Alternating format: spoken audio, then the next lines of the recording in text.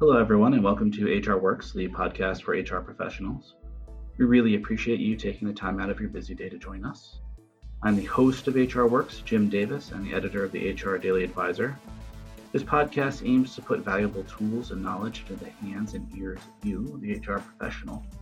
Those tools will arm you with the best methods and strategies for attracting, motivating, and retaining top talent.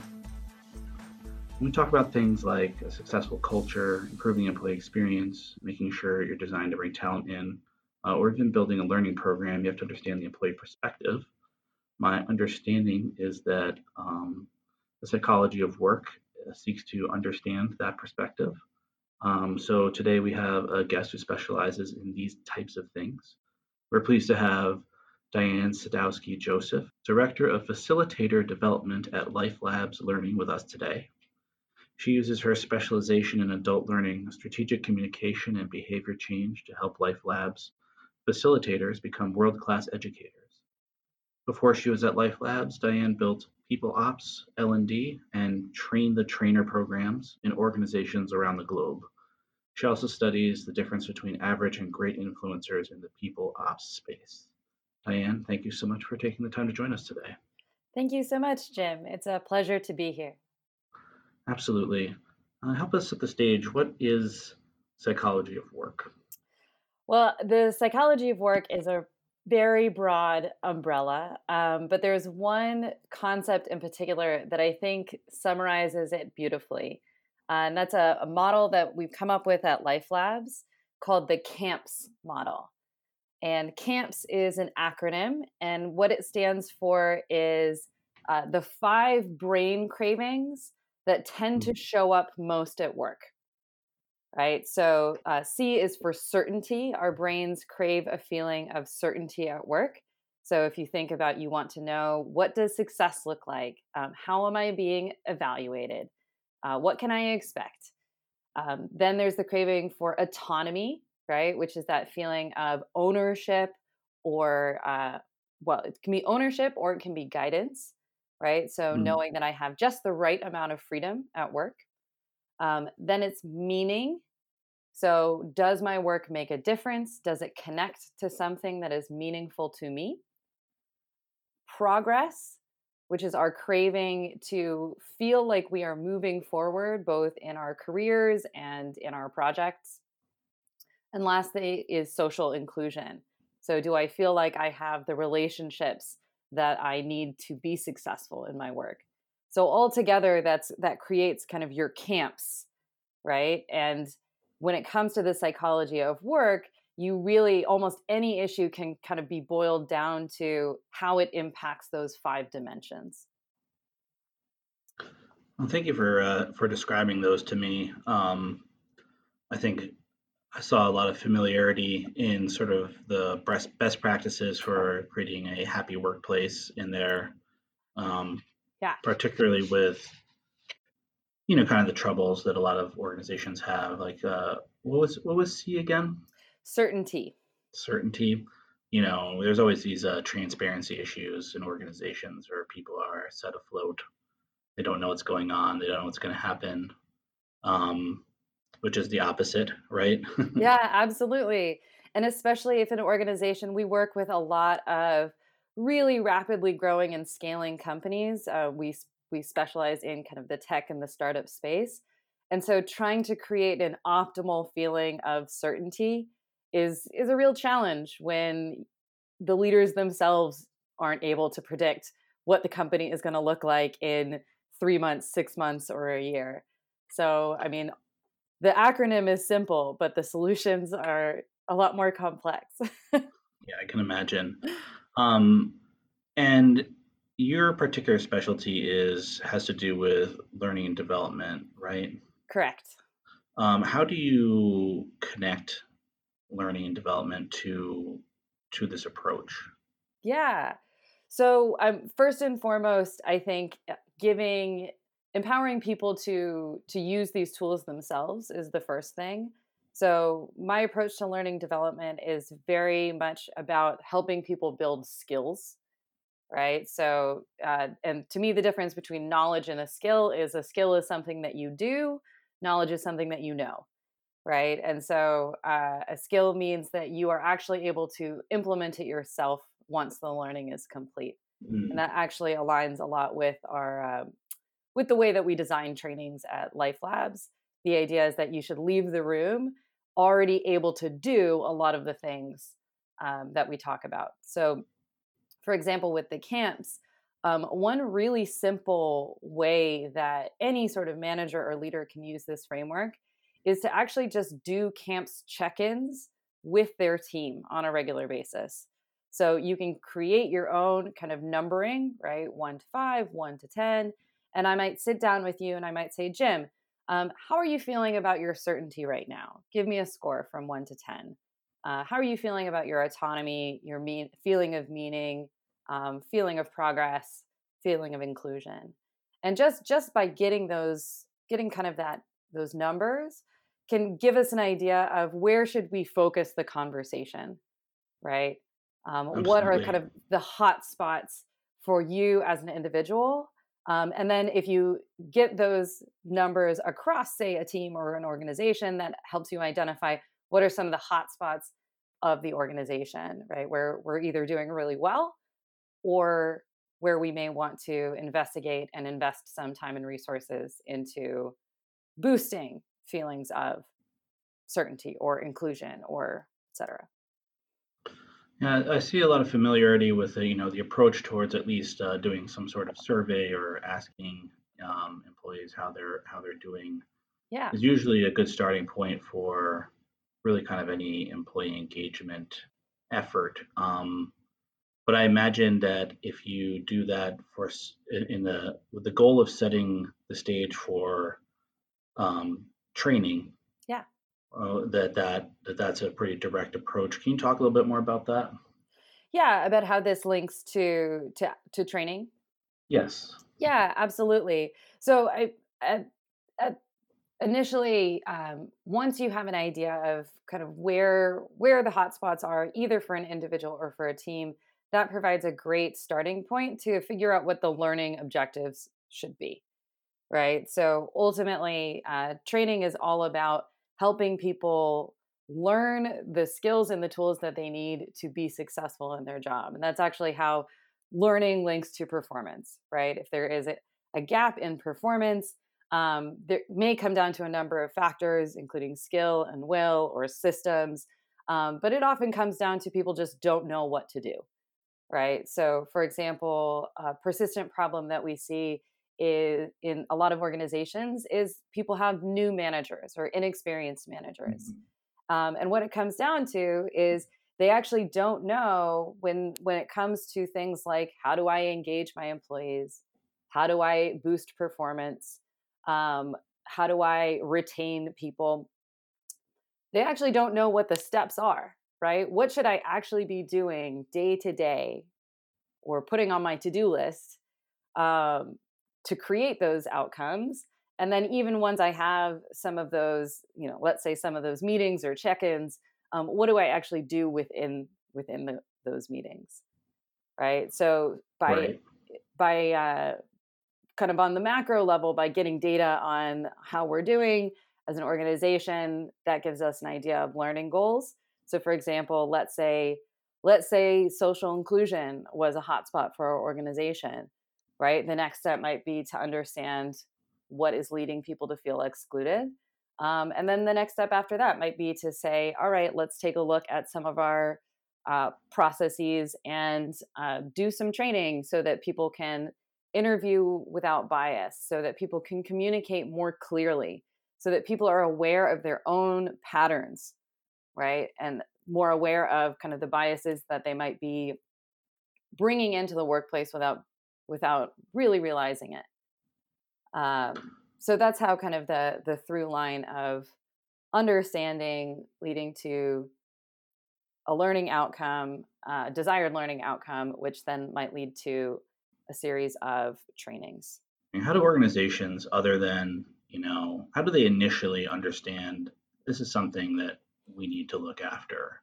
If they don't even know that they're supposed to ask the questions to their employees, how have you seen, say, some of your clients light upon the notion that there's something missing and that maybe maybe training is the solution? Yeah, absolutely. It comes down to kind of doing a gap analysis. And one of the frameworks that I really like, which if you talk to me long enough, you will start to notice I love frameworks, um, but is the know, think, do framework. So Mm, basically, if I'm looking at my team, and most of the time, if you're speaking with, say, a leader in an organization, it's not going to be very difficult for that leader to start identifying places where they want to be better, right? Where the challenge might come in is understanding how do we go from I know what's wrong to okay, I now have a learning plan for my people to get us where we want to go. And one of the simplest starting points is this know, think, do framework. So let's say I had a management team, right? And I thought my management team is not doing a very good job of um, developing their employees' careers, right? They're getting a lot of negative feedback. Maybe there was some turnover, input from exit interviews that people are not satisfied with their managers and their ability to develop careers, right? So I would take right. that information and then I would apply it to this know, think, do framework. So first I would say, okay, so the goal is that managers are good at developing people's careers. So what do managers need to know in order to do that? What do they need to think? And then what do they need to be able to do? Right. And already that starts to give us an idea of the types of interventions or changes that might be helpful. So, for example, what they might need to know is what are some career possibilities within the organization, right? So, one might create something like a career map. In Right. terms of think, maybe some managers don't feel like career development is important. So maybe another step would be giving managers the input and the data to show them why these types of conversations are important, right? So sitting down, showing them the relationship between feeling of growth and long-term retention of high performers, for example, right? And there are lots of great research. You can show data from internal to your org, or you can look at research outside of your organization for that. And then the last step is do. So let's say, in the do column, we need to help managers actually have good career conversations, right? And so that's where doing something more like a traditional training might come in, where Right. you say, okay, so let's break these conversations down. Let's give people some tools. For example, some suggested frameworks, some templates. Let's have them practice. Let's have them practice applying, say, coaching skills or feedback skills within the context of those conversations, and kind of work through it and practice until the managers are at that desired level, right? So until you start getting positive feedback from the employees that, wow, my manager really does care about my career. That's a great answer. You can always throw some frameworks at things, right? You can throw frameworks at it, and then the key is bringing the framework to life, right? Yes. Um, I want to talk about hurdles for a second. You see this a lot in relationships, but you also see it at work where people feel stuck or trapped, and that could be employees or managers. And the reasons are that there's something that they perceive to be immovable, some immovable force that's in their way. So we'll take the example of career development. Let's Yeah. say I'm a manager, I've got 5 or 6 people underneath me. They all work at the same level, I'm above them. I don't see any place for them to move up without losing them to another team in the organization. And so I would say, okay, well, this is a wall. So there's no point in me even trying um, to develop their career because that just means that they're going to leave. Hmm. And what kinds of walls or hurdles like that do you regularly see that people think are insurmountable but really can be navigated around? Yeah, I mean, I think that's a very normal one, right? So I don't see any place for them to grow, and therefore, why bother? Some other walls are for example, resource constraints, time and resource constraints of, Right. I am a manager, but I'm also responsible for producing deliverables myself. Um, how can I possibly, I don't have the time to do both well. And so, I'm going to go to the thing that maybe feels the most comfortable, or the safest, which is often the deliverable as opposed to the people. Um, yeah, I mean, I think so much of it does boil down to those time and resource constraints. Uh, and, I think that kind of echoes through all sorts of things. So whether it comes to how do we recruit people, how do we succession plan, right? How do we grow the team we have to be the team that we need, even though the needs of the team might be radically different over the course of, say, 6 months or a year. Like, if you're scaling really rapidly, you Right. don't necessarily want the same type of person or the same skill set. That's not going to be as effective, right? And ultimately, it comes down to, anything can be done if you have enough time and you have enough money, but most people don't. And so, I guess that's often where I see the obstacles show up. There is hope, though, if you want me to go into that part. Yes, please. No, we're just gonna end it here. Just It's on a that dark note. Monday over here anyway, so yeah. Where are the rays of sun? Yeah, the rays of sun. So first of all, I think the rays of sun is that, one is that a lot of these obstacles, while they are real. I mean, it's not necessarily binary, right? Like, there's no, it's not like, oh, I can either be a good individual contributor or a good manager. I can't possibly be both. And so one is just, you can kind of scale your expectations and still do a good job, right? So kind of everyone just take the pressure off to do everything perfectly all the time. And in fact, actually, that's one of the even Life Labs, we fall into this trap all the time. We got a bunch of people with like PhDs, perfectionists, all this stuff. So one of our company values is 80% is better than zero, right? So just knowing that we're not always aiming for perfect, um, is really a freeing and liberating thing.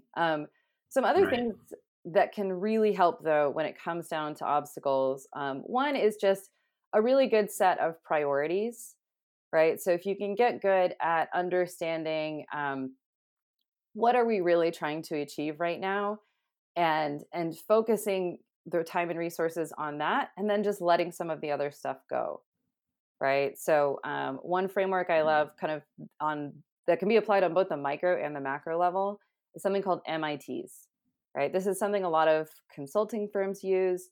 MIT stands for most important task. And the Mhm. idea is that at the beginning of your day, you write down your top 2 or 3 MITs. You cap it at 2 or 3, because life is going to happen. You're not going to get through all 18 things on your to-do list. But by having the top most important things on that list, it allows you to, one, consistently be able to kind of say no or not now to some of the things coming in, and gives you that feeling of satisfaction and completion at the end of the day. So I may not have finished my to-do list, but I got the most important things done. And ultimately, what it comes down to, is that feeling of incremental progress, kind of looping Mhm. back to the psychology of work. That feeling of incremental progress is hugely important to our overall feeling of satisfaction in the workplace. There was actually a study done at Harvard by a woman named Teresa Amabile, and she had thousands of office-based kind of white-collar workers keep logs of their activities day to day over a period of months, and then rate their satisfaction. Mm. And what she found was that it actually wasn't the big milestones like promotion or, shipping the product or whatever it was. It wasn't actually the big milestones which led to sustained engagement. It was a feeling of small continued progress, Mm. right? So if I end my day feeling like I've accomplished something every day, even if that thing is small, then I'm going to be so much more resilient and excited about starting the next day. I think that's something that leaders in particular could really benefit from understanding. There's a tendency to be particularly, our audience is HR professionals, Yeah. but they are beholden to the leaders often directly, and the leaders are very goal oriented and goal driven. Yeah. So their intervention usually comes with like we got to accomplish X project, and here's how we're going to do it, and then you might get a check in or two, and then when the project's done, that's when you hear like, good job everybody, we did X. Yeah. And to me, those, and I'm sure I'm not alone, those always feel not really hollow, just kind of maybe even just a little disappointing. I like when I finish. Anticlimactic. Yeah, exactly. And because it's not like, okay, well, I'm done now with work, and there's other stuff going on. It's never done. Those endpoints aren't. They're not really endpoints. Right. And that's something that I think that leaders often.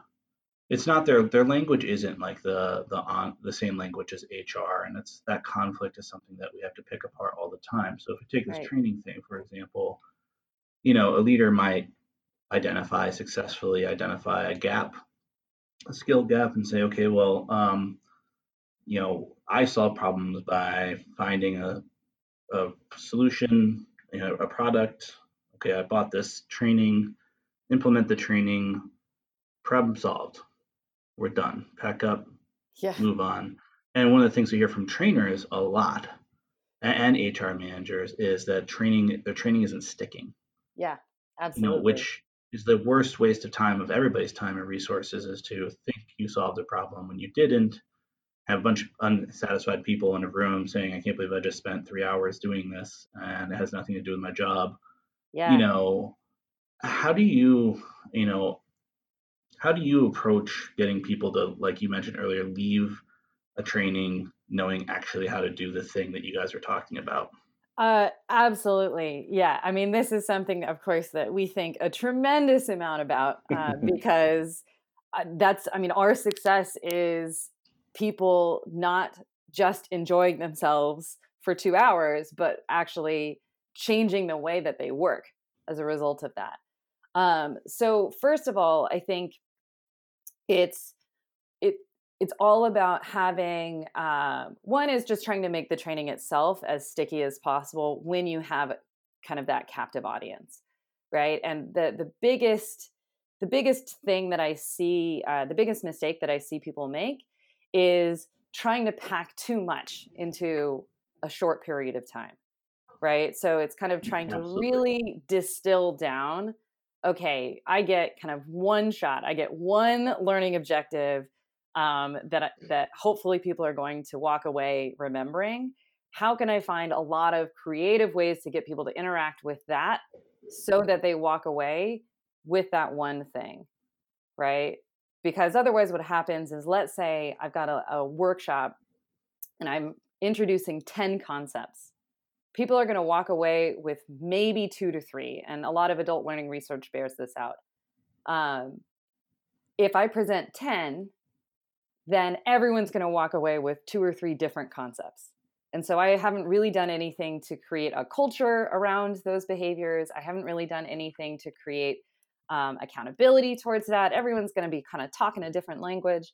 So first things first, narrow your focus, right? Pick the thing that's going to be most important. At Life Labs, we call these tipping point skills.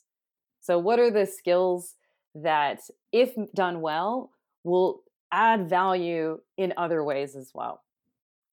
So, for example, training your managers to get really good at asking high quality questions, right? That's a great tipping point skill, right? If leaders and managers, et cetera, are asking great questions, that's going to improve the quality of all kinds of conversations.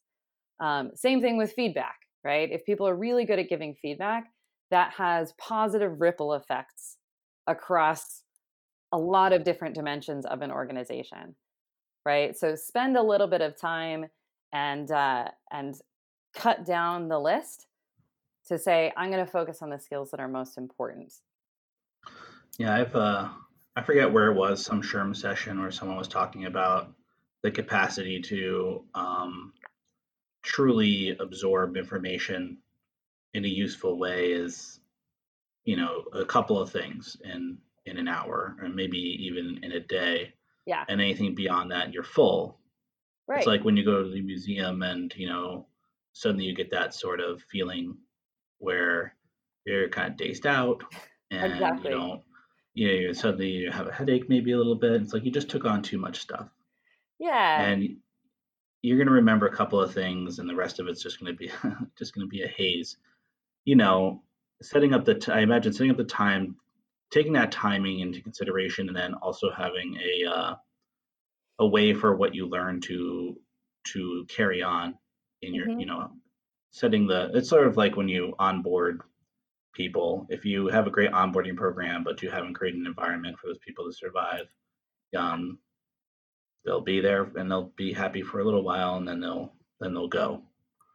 Absolutely. And that kind of is the second big component, which is when you are designing your learning programs, and this is something that we do when we work with our clients, is the training is one component of it, but it is not the end component, right? Like, in fact, the training, if you're kind of looking at a roadmap of a program, the training is kind of in the first third.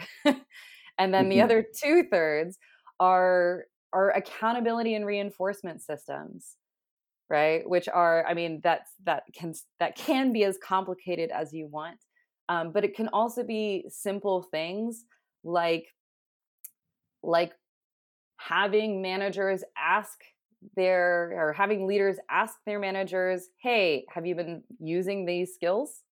Right? Mhm. Just like a little bit of social pressure coming from people of influence, that can be an accountability driver. Incorporating the skills and habits you want to see into any sort of systems you have to measure performance, right? So, for example, if I want people to give good feedback, and I know one component of a healthy feedback culture is people asking for feedback, I might include that in my performance review of, um, you know, does this person ask for feedback on a regular basis? How does this person receive feedback, right? So just whatever you kind of want to see, you just want to make sure that it shows up again and again and again. And I can tell you, I mean, even things like putting up posters, getting people to change their desktop, sending out calendar reminders. It doesn't have to be complicated. It just takes deliberate attention.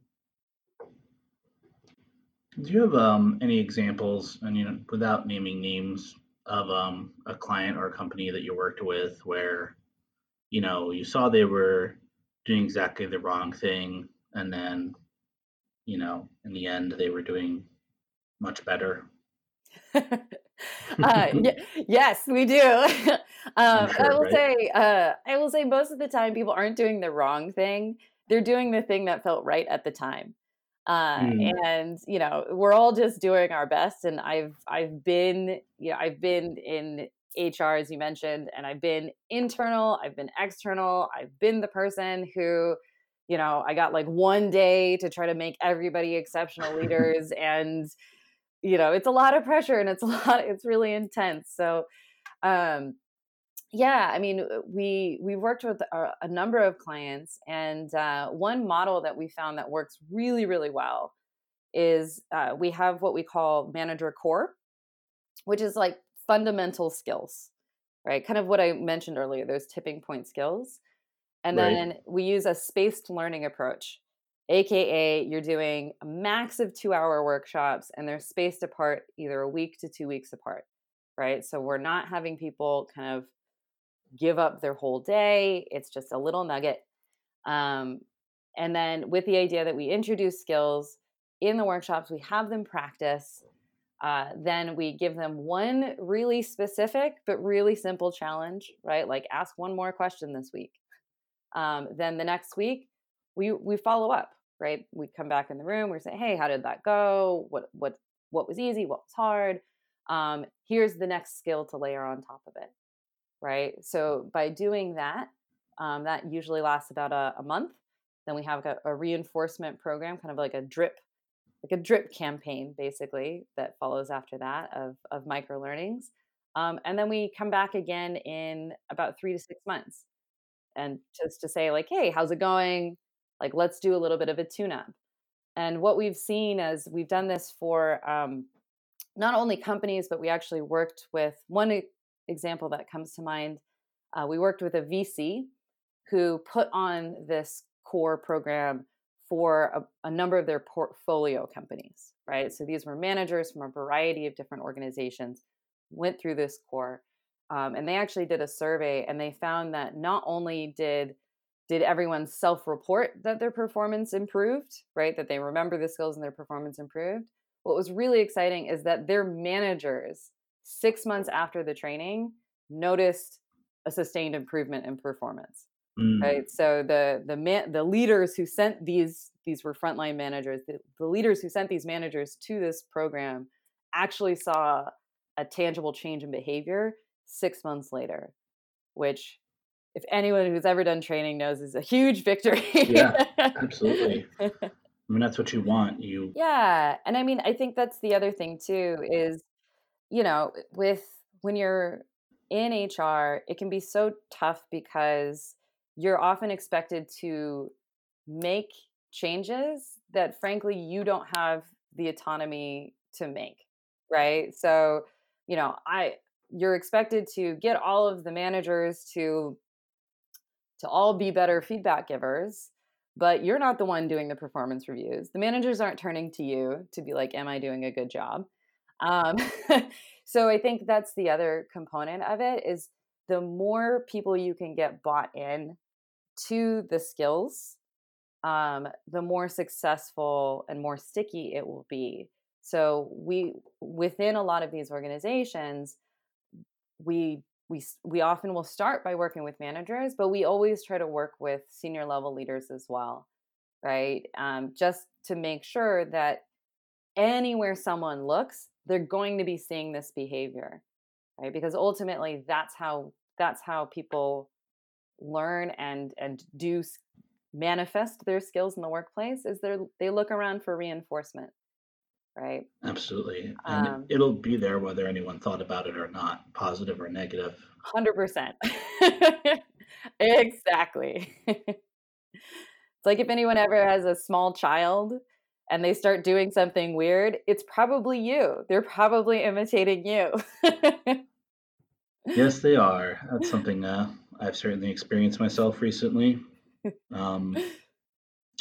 Yeah, well, this has all been great, and I think our audience will really enjoy it. Thank you so much for taking the time to join us today. You're very welcome.